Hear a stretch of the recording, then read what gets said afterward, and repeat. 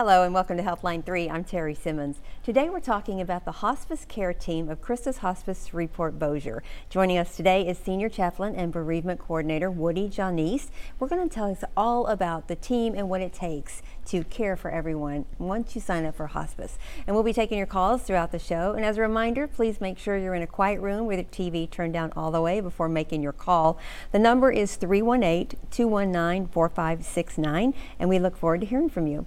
And Woody, thank you so much for being here. Well, it's a pleasure to get to be with y'all today. We're so happy to talk to you about hospice care and maybe dispel some of the feelings and the conditions that we've heard forever and what hospice really means, because it is about living and thriving, not about dying. It truly is about living the best life and making the best of the days that are possible. Normally it's that dreaded, almost people would say a four-letter word, but it really is about a four-letter word, life, and making the best and cherishing those moments. Some of the medications people hear, and that's one of those aspects that people say, where does the chaplain fit into this picture?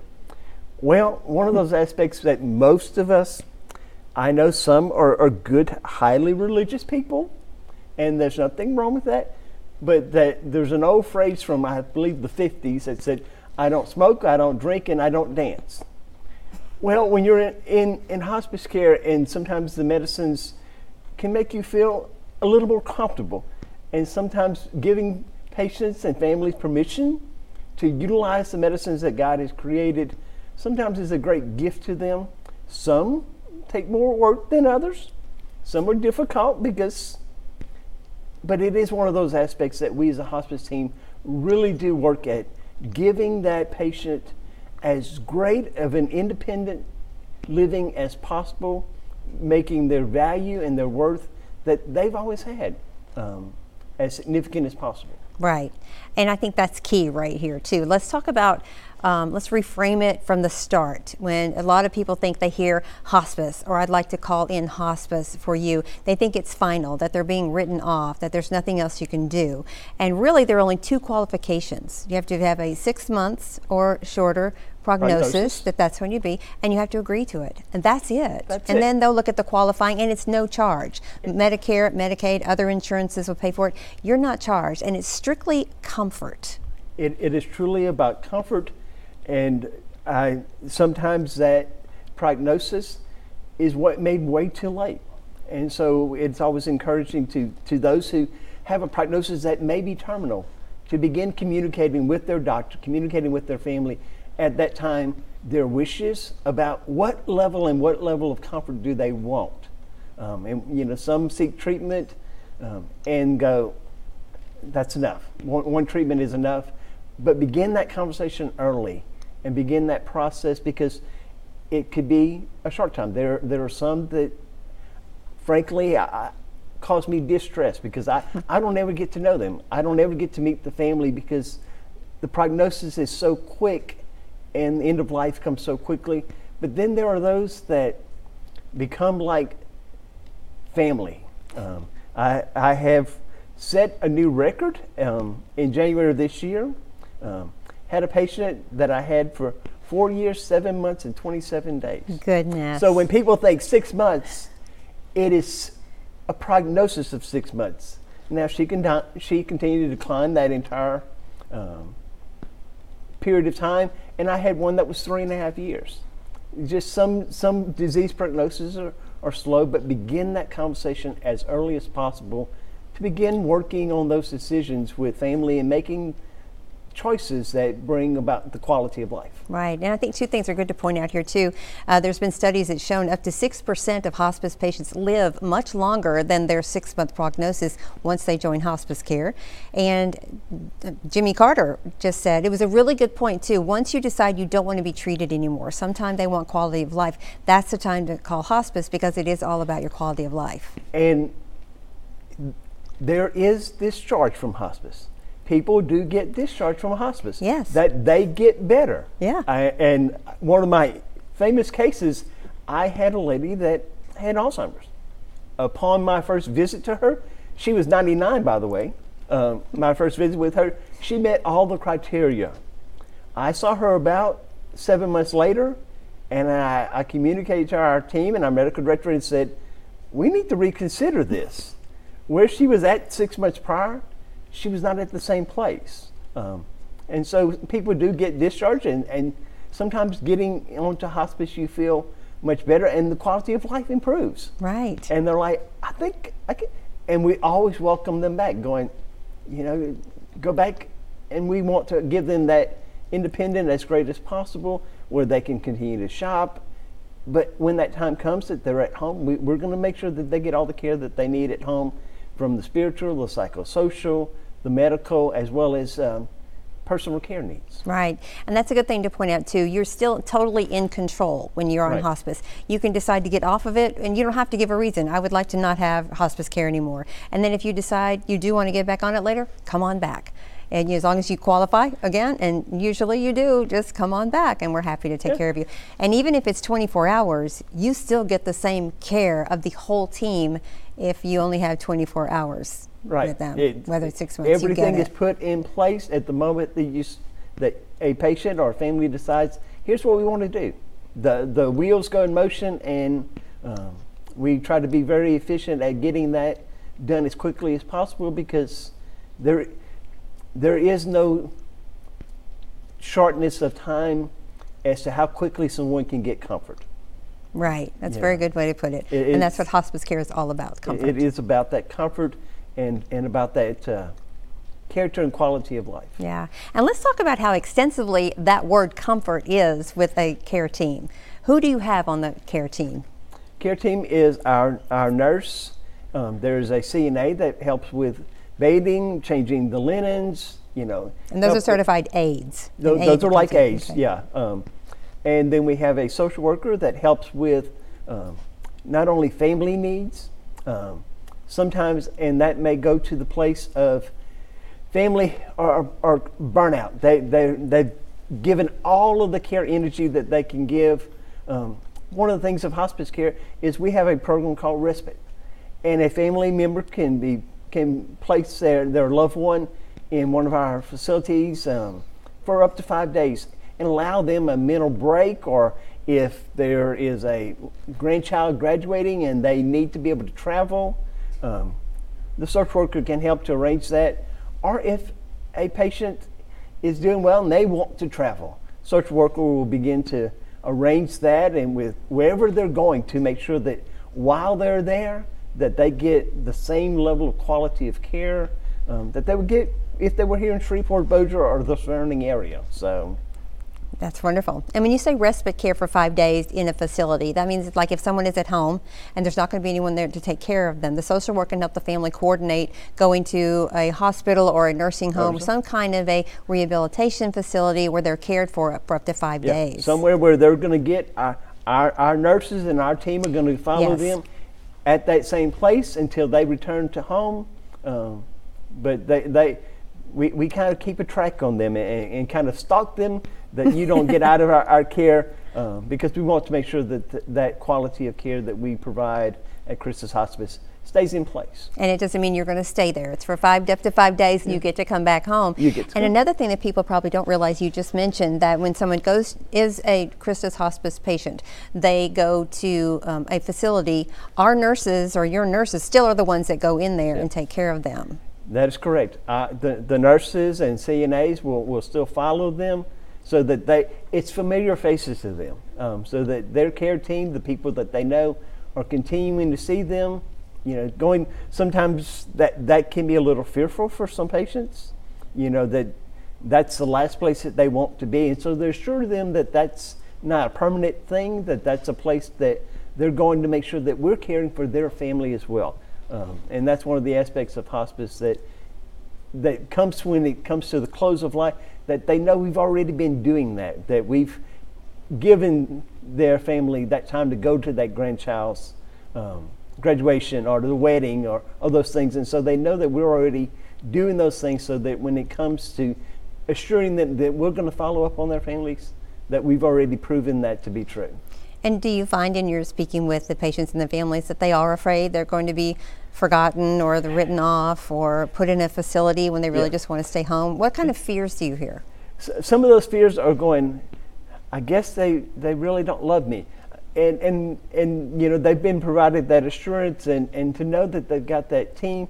Now some that when I encounter them and visit with them, they're like, this is the best thing that has happened. I know that if this comes to be, if it ever comes that they have to, and they, it's not that they don't love me, I think this would be okay. So it's kind of a meddling or getting their feet a little bit into the water just to know and alleviate some of those fears. And that's one of the things that we do, especially as the chaplain and as a social worker. The chaplain and social worker are kind of a pair team, the dynamic duo, if you might call them, of the non-medical. Those things that aren't black and white, that aren't have a prescribed remedy to them, that we work in that genre and in that area to alleviate some of those fears and to provide some comfort and assurances. I like to use the term affirmation, validation, and celebration. That those are three aspects that, we're affirming who they are, we're validating that some of the feelings that as growing old, as someone once told me, growing old isn't for sissies. And and that as we mature in life, some of us find that to be a little more of a reality. But we're also about celebrating a life well lived and accomplishments that no one may have known, or that they may have told their story, but someone to tell those things that deep down make them who they are, and to continue to celebrate that person. Right. And it's a good point, too, to point out that not everyone is, we figure to see hospice, maybe someone is in a bed surrounded by family and we come and help and support everyone, or you do, then it's not always that way. That sometimes someone is alone, and hospice may be all they have. You coming by, the social worker, the nurses, and no one, needs to die alone unless they want to. But if they don't want to, you're there for them. And that's one of the aspects that and where does the chaplain fit into the hospice program? When we become ill, quite often due to bowel issues or lack of strength, being able to get around, being able to, most people could find someone if they wanted to bring them to church, but just the energy and the medical concerns that people have going, I don't want to be a burden. I don't want to do that. And so as illness progresses, quite often many patients become disconnected from their faith community. That's one of the great aspects, to be able to go in and for them to know that someone's going to regularly be coming to see and can provide them the sacraments. We have a volunteer that brings communion and hosts to all of our Catholic patients that want it on a weekly basis. And, and he also spends time with them and engages them in their faith, and that's one of those aspects. But also to bring those sacraments and to bring that affirmation, we bring to that spiritual component an aspect that people say, I have believed this all of my life. These are the bedrocks that I've held. When you come to placing some of those truths that we've had in our head, in our mind, and we've spoken and we've shared, to validate that those are real and those are true, and to affirm that comfort, as I said, affirm, validate, and celebrate that, that they've lived a life. They've had a faith that has been substantial to them and rewarding and comforting to them. And now to celebrate that, for those of, especially the Christian faith, that they're going to celebrate the end of that relationship in a new way. Right.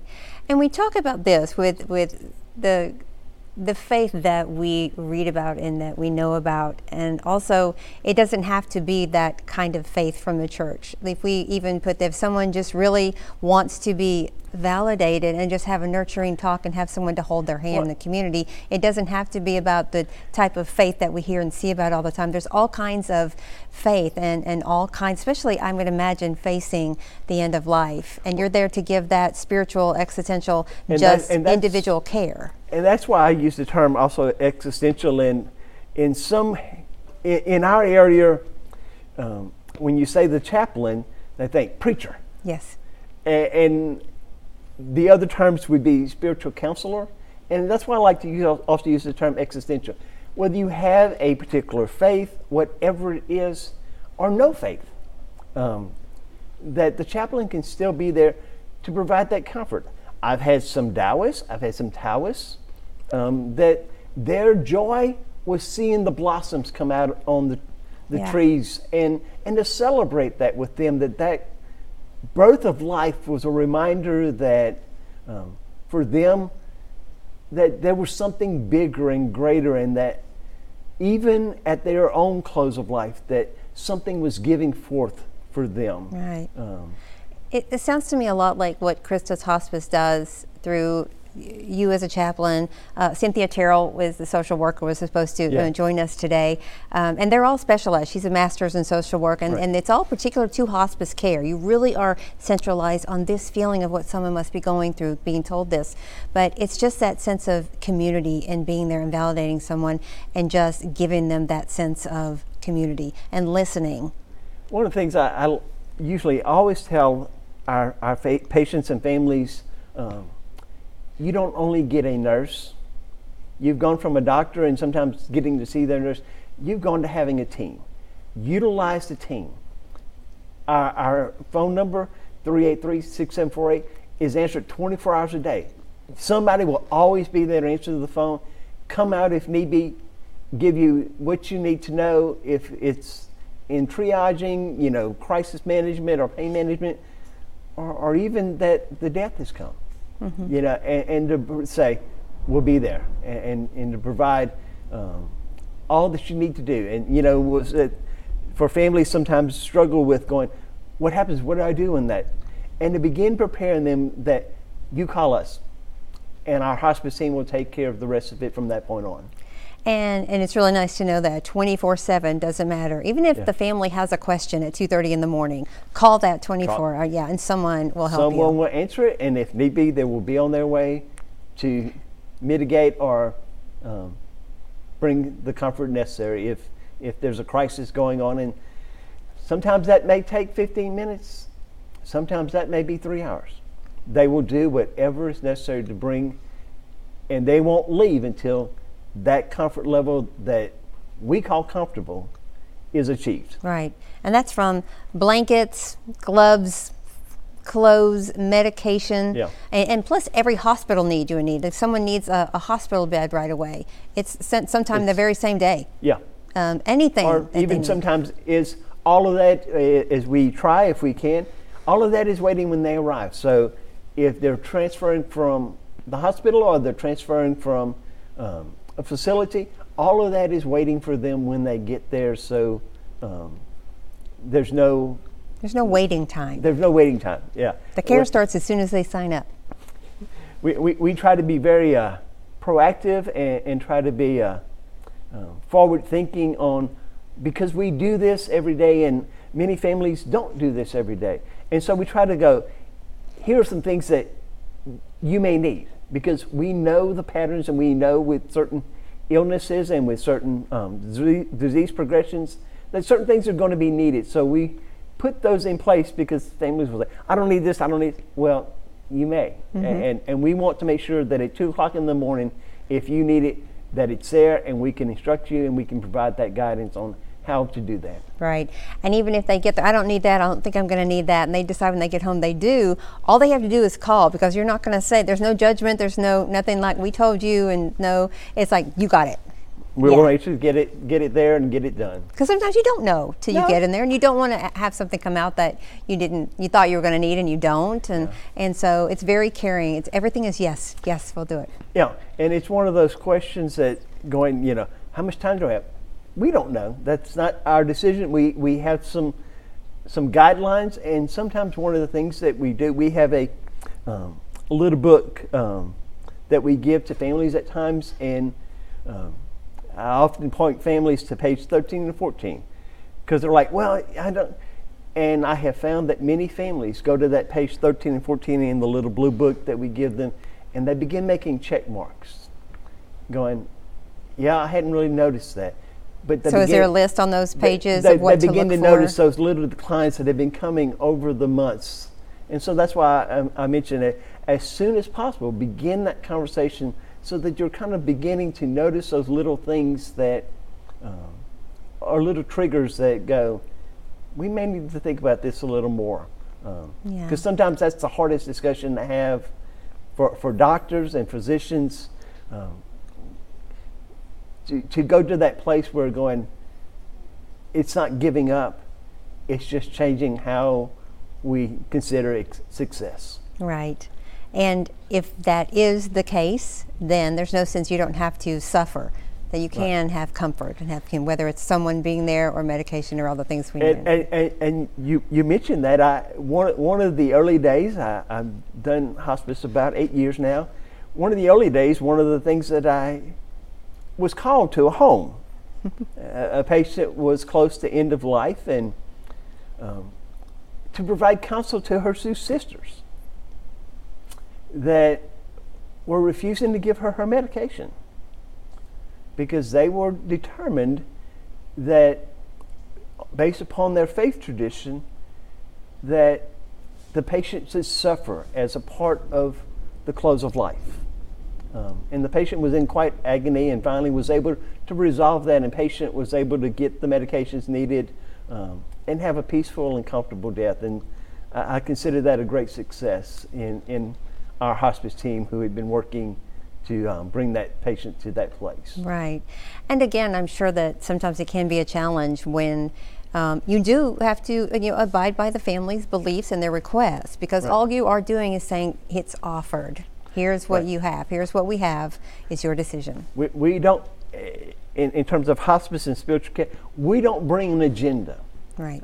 I have shared with one patient going, I'll come and we'll talk about hunting, fishing, talk about painting, whatever, or art.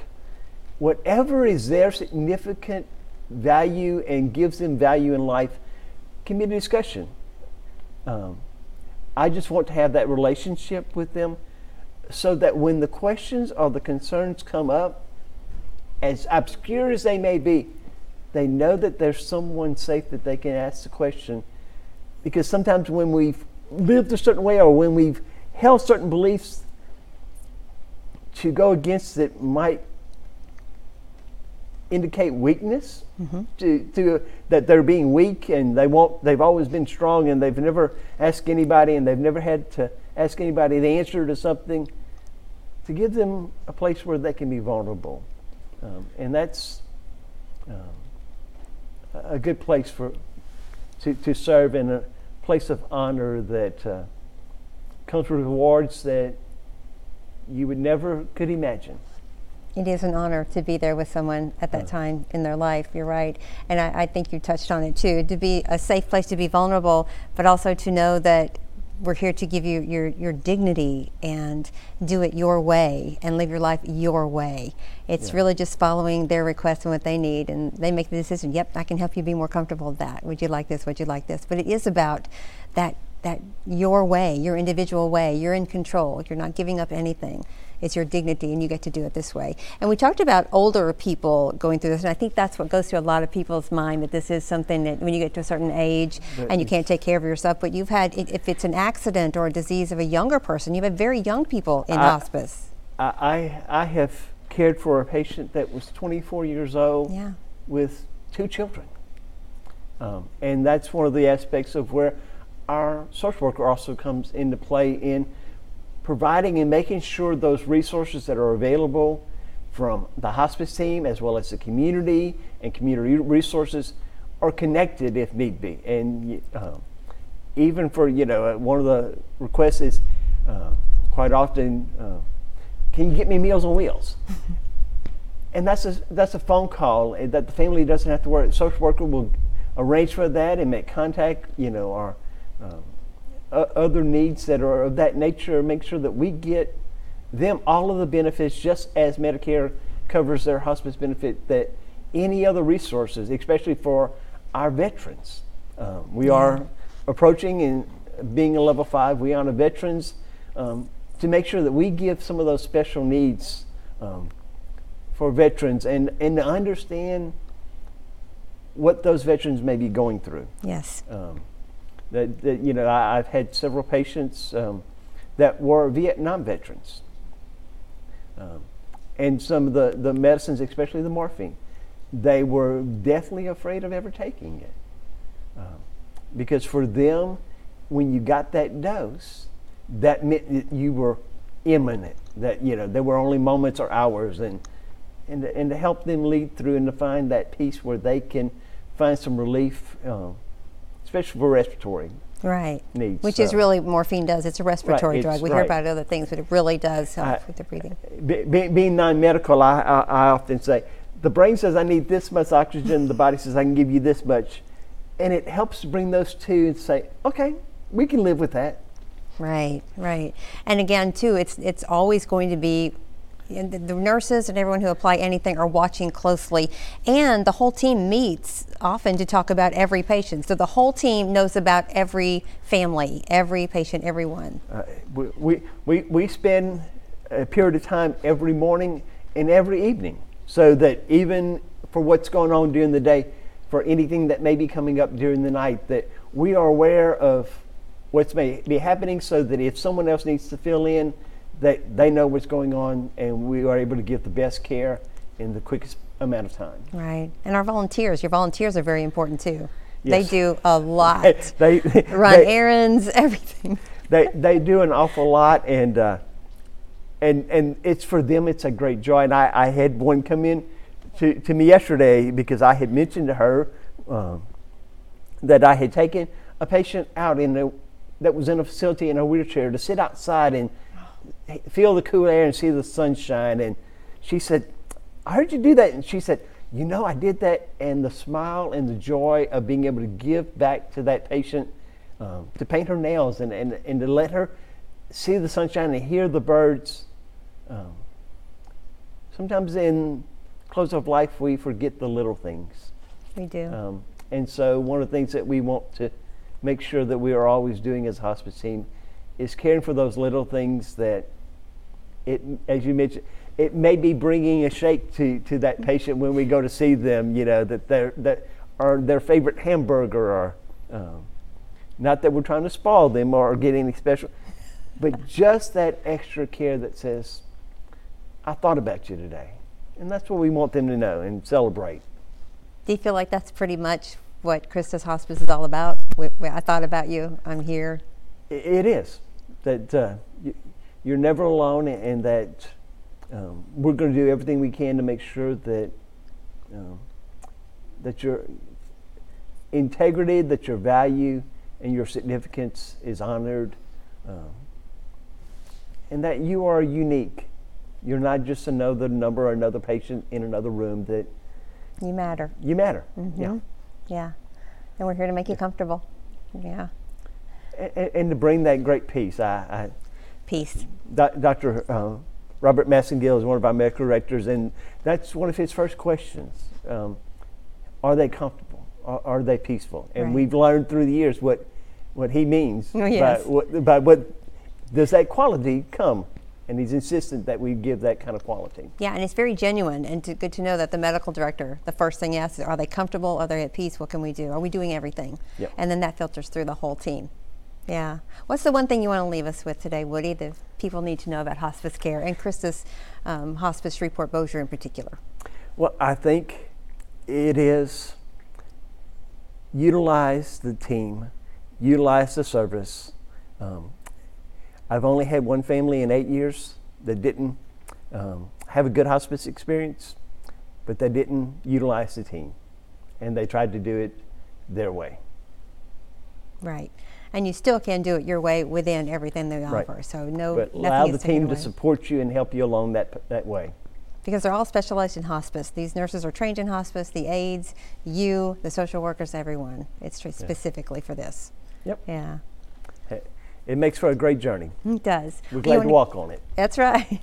You want to give the phone number one more time for CHRISTUS? It is 318-383-6748, and that's answered 24 hours a day.